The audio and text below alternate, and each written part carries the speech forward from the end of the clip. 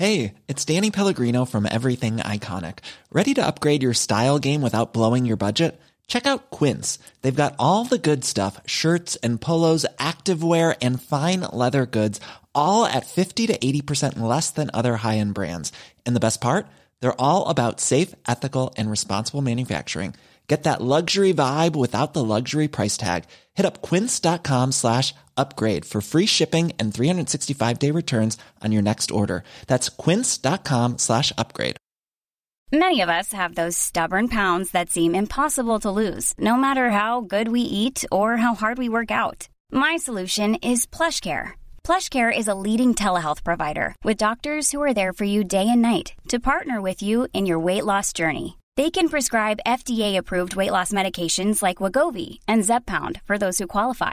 Plus, they accept most insurance plans. To get started, visit plushcare.com/weightloss. That's plushcare.com/weightloss.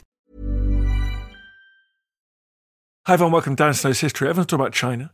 You've heard me talk about China a lot in this podcast. We're all fascinated by the rise of China. What's it mean? What's the future hold in terms of the relationship between China and its neighbours, China and the rest of the world? But today I'm talking to a guest about a very particular aspect of China's rise. In fact, an aspect without which it would have been impossible for China to embrace modern technology and grow into such a gigantic economic and technological powerhouse. Because what we're talking about today is the Chinese language, Chinese script. Now think about it. The Chinese script is made up of something like 80,000 symbols and characters, of which 3,000 or 4,000 are needed for everyday communication. How, in the 19th century, 20th century, did you communicate using Morse code, telegraphy, typewriters? How do you communicate in that script? Do you have to either jettison an ancient language to which you're deeply attached and proud of, or do you work out clever ways to adapt these Western technologies and preserve something essential about the Chinese language itself? This is the subject of a wonderful new book written by Jing Zhu. She's a cultural historian, she's a linguist, she's a literary scholar. She's the first tenured professor of East Asian studies and comparative literature at Yale University. She's a really, really remarkable scholar. And it's great to get her on the podcast to talk about how the Chinese adapted their language to suit the needs of an economy that was transforming itself, that was dealing with the challenges and opportunities posed by the West. This is super interesting, folks. It's about the past, the present, and the future of China. Thank you very much, Jing, for coming on the podcast. Hope you all enjoy.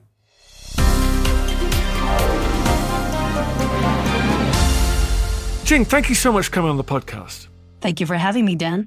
This is such an amazing story you tell, and it strikes me that it's one that's kind of elemental to the building of China, not only as a superpower of the 21st century, but all the way back. It's the kind of slightly unglamorous, but super important ways in which standardizing things, weights, measures, the way we talk about things, language, that is the foundation of empire, of greatness, isn't it?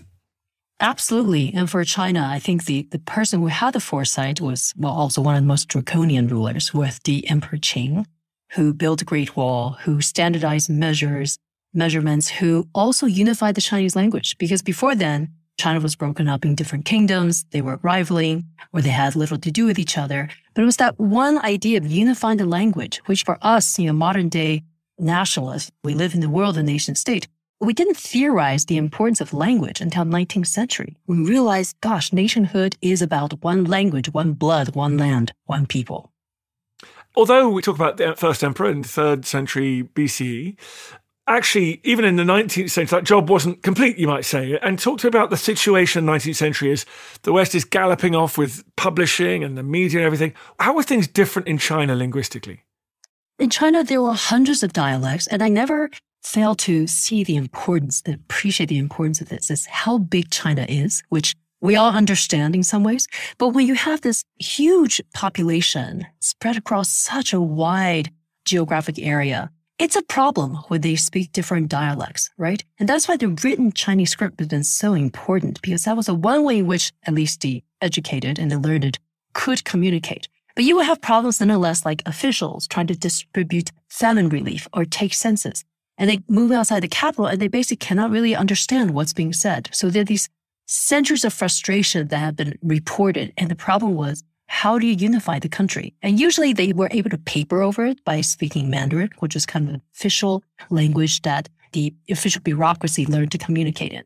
But nonetheless, in the 20th century, when you had to give the power of the word back to the people or to the people for the very first time, then it became like a much bigger challenge. In the West, we just think of these things that were invented like telegraphs and telegrams and Morse code and even the explosion in printing that comes from that sort of 16th, 17th century onwards. And actually, as you point out, this kind of heterodox linguistic environment was not really well adapted to those new technologies that were coming in. No, and that's why this book is really a story about China and the West. Because if it weren't for telegraphy, if it weren't typewriting, if it weren't computing, Chinese probably didn't really have to deal with this huge challenge, didn't have to really rethink what is our language system about and is it really inefficient compared to the Western alphabet? And, truth be told, if you look at it, the answer is yeah, kind of, because Western alphabet, 26 letters. I'm sure you, Dan, learned it by age 3. With those 26 letters, you can generate any word that uses the alphabetic script. But Chinese language, you have to basically memorize. I mean, I remember when I was growing up, practicing and learning characters just rotely by hand and committing to muscle memory by repeating a character 30, 40 times in these kind of square-ruled notebooks. But in the early 20th century, where China was the last dynasty on its last legs, and is under tremendous pressure to reform and to figure out whether it's going to be able to survive in the 20th century, the big question was, what if our language is the one thing that got in the way? Before we work out what the solutions were to that, talk to me a little bit more, because I love your description of the language. It's a language that stretches way back into prehistoric times.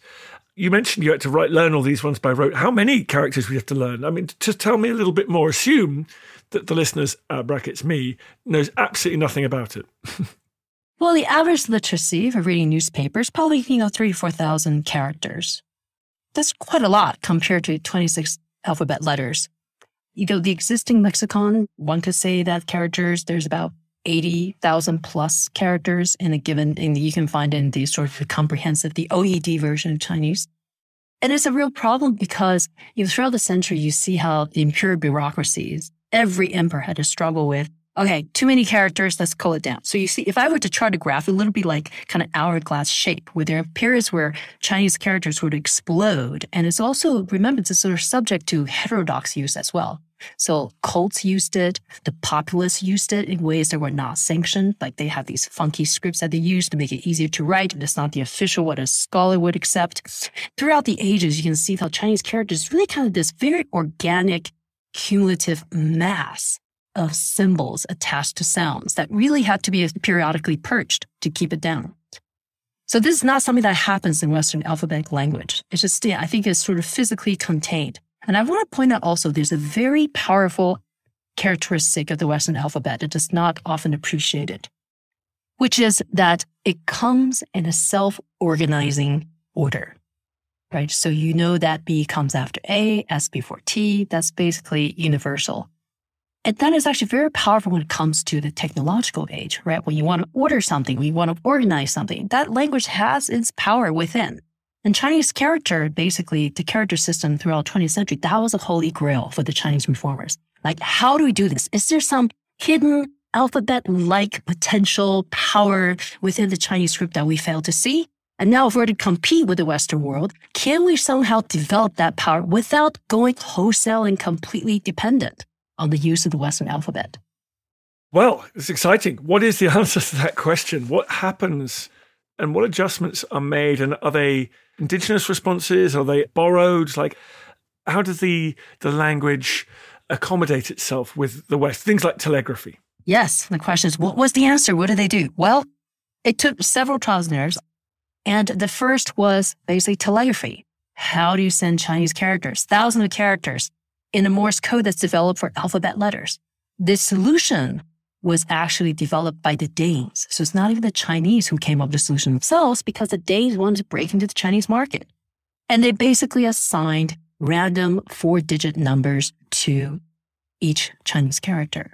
It's a problem because When you use alphabet letters, it's very easy. You just remember, okay, the letter E has one dot. You can memorize it. You basically don't need to consult a code book.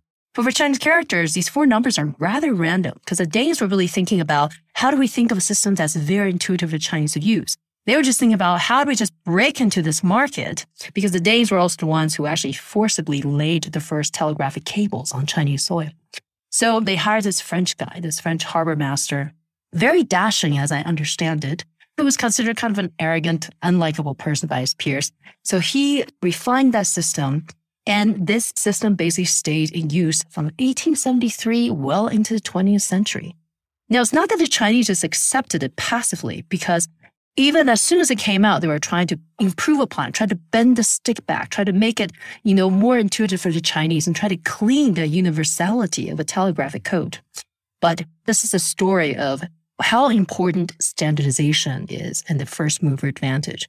Because once people started using it, once it was kind of official and commercial companies used it, it was almost impossible to reverse.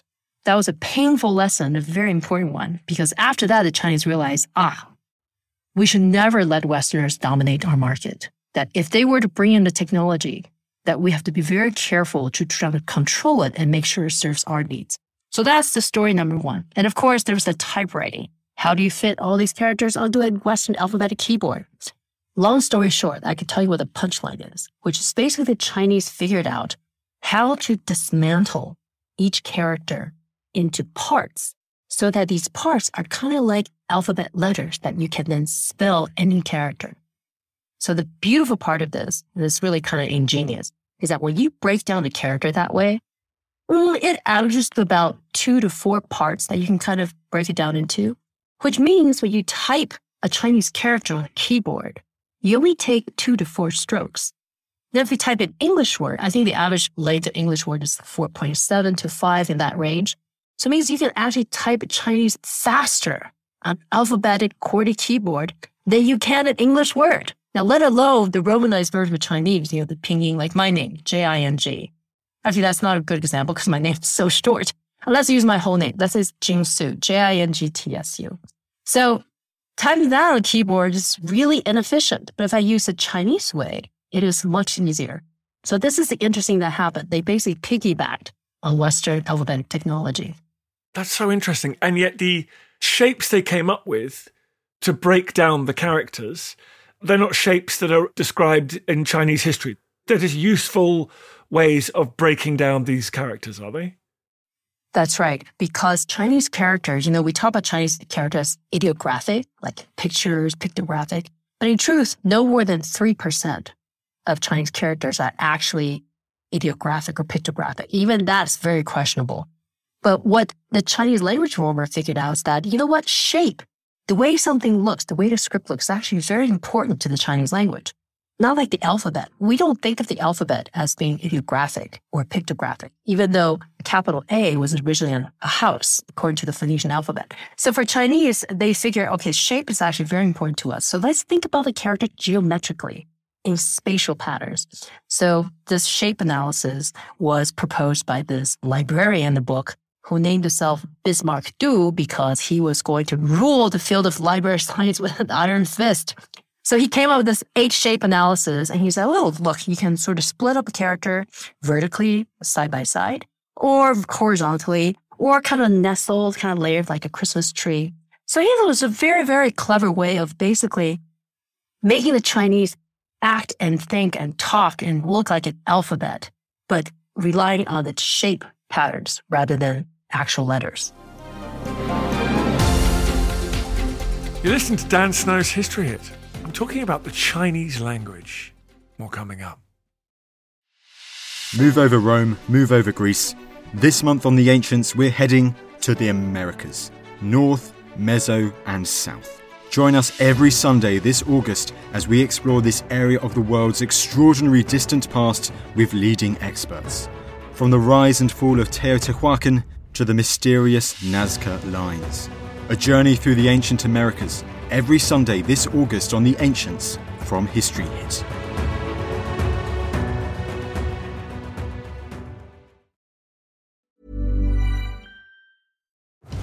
Have you ever wondered if the Hanging Gardens of Babylon were actually real? or what made Alexander so great. Join me, Tristan Hughes, twice a week, every week on the Ancients from History Hit, where I'm joined by leading academics, best-selling authors, and world-class archaeologists to shine a light on some of ancient history's most fascinating questions, like who built Stonehenge and why? What are the Dead Sea Scrolls and why are they so valuable? And were the Spartan warriors really as formidable as the history books say? Join me, Tristan Hughes, twice a week, every week on the Ancients from History Hit, wherever you get your podcasts.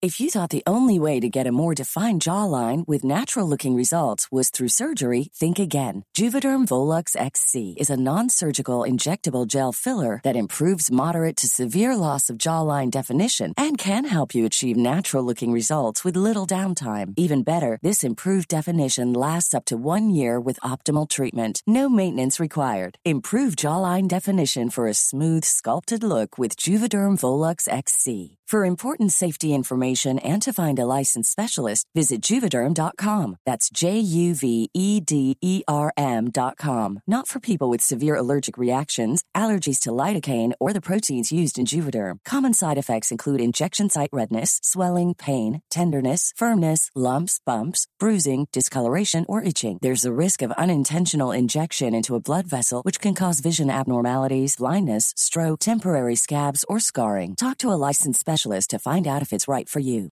Ready to pop the question? The jewelers at BlueNile.com have got sparkle down to a science with beautiful lab-grown diamonds worthy of your most brilliant moments. Their lab-grown diamonds are independently graded and guaranteed identical to natural diamonds, and they're ready to ship to your door. Go to BlueNile.com and use promo code LISTEN to get $50 off your purchase of $500 or more. That's code LISTEN at BlueNile.com for $50 off. BlueNile.com, code LISTEN.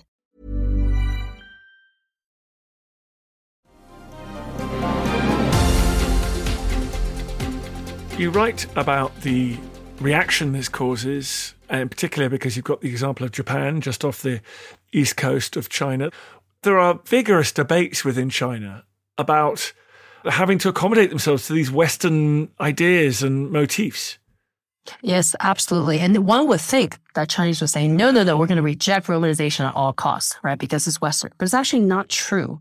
So throughout the 20th century within China, there's a lot of debates, heated controversies and fights over what is going to be the fate of the Chinese script.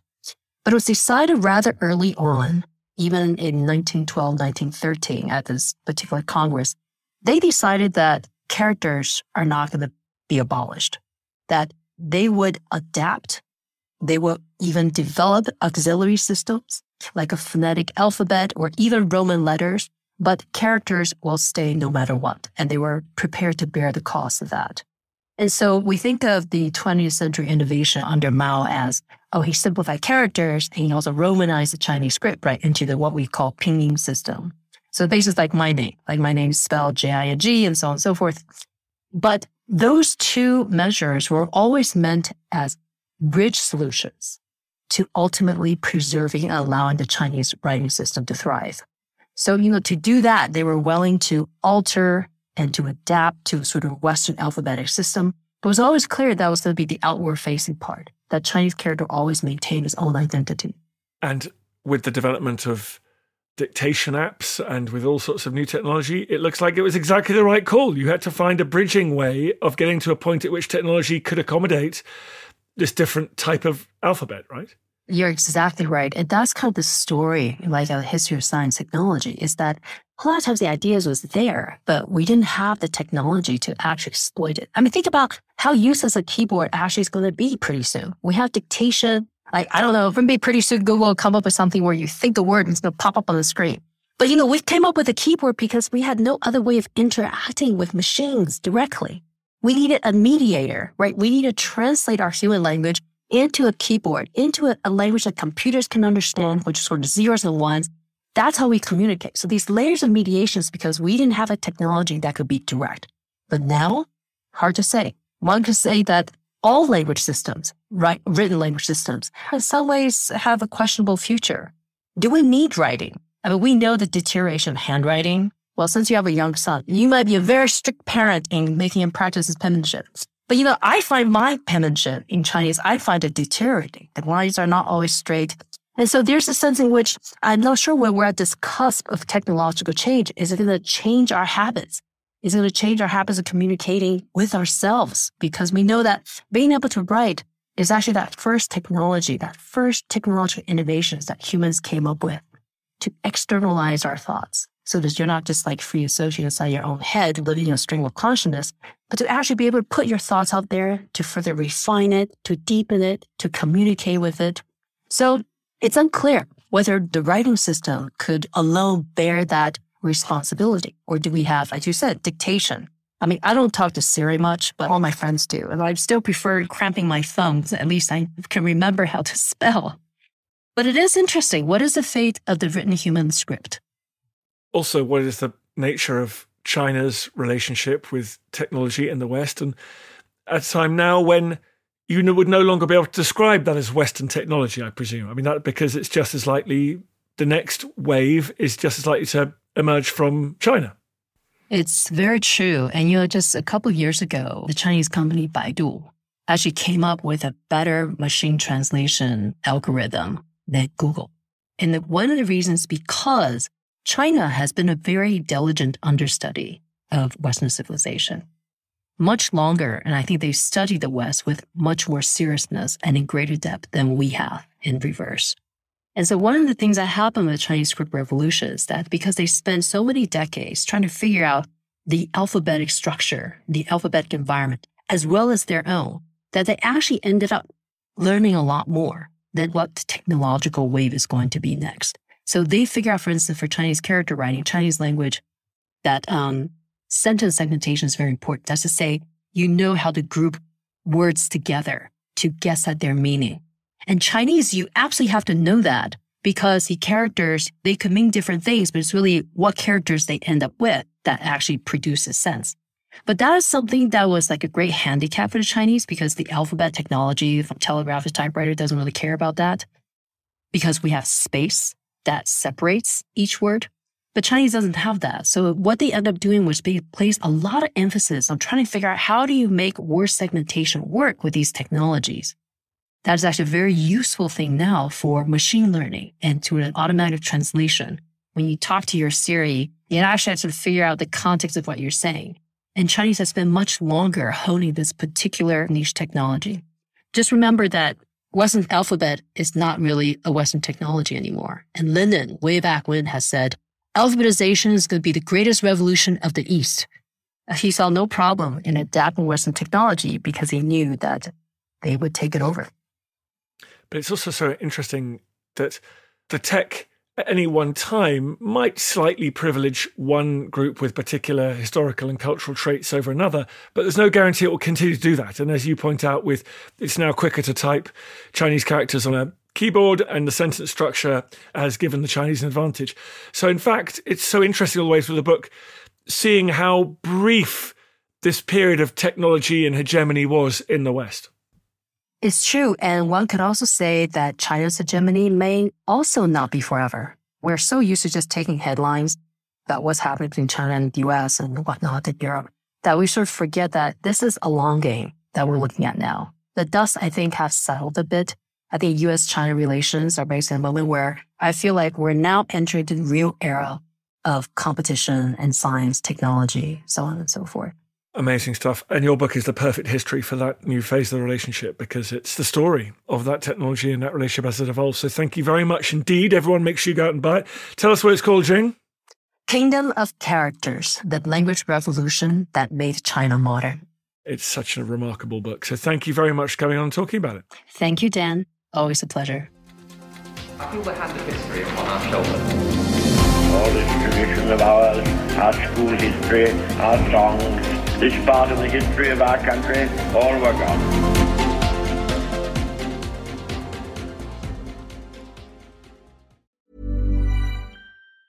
Even on a budget, quality is non-negotiable. That's why Quince is the place to score high-end essentials at 50 to 80% less than similar brands. Get your hands on buttery soft cashmere sweaters from just $60, Italian leather jackets, and so much more. And the best part about Quince, they exclusively partner with factories committed to safe, ethical, and responsible manufacturing. Elevate your style without the elevated price tag with Quince. Go to quince.com/upgrade for free shipping and 365-day returns.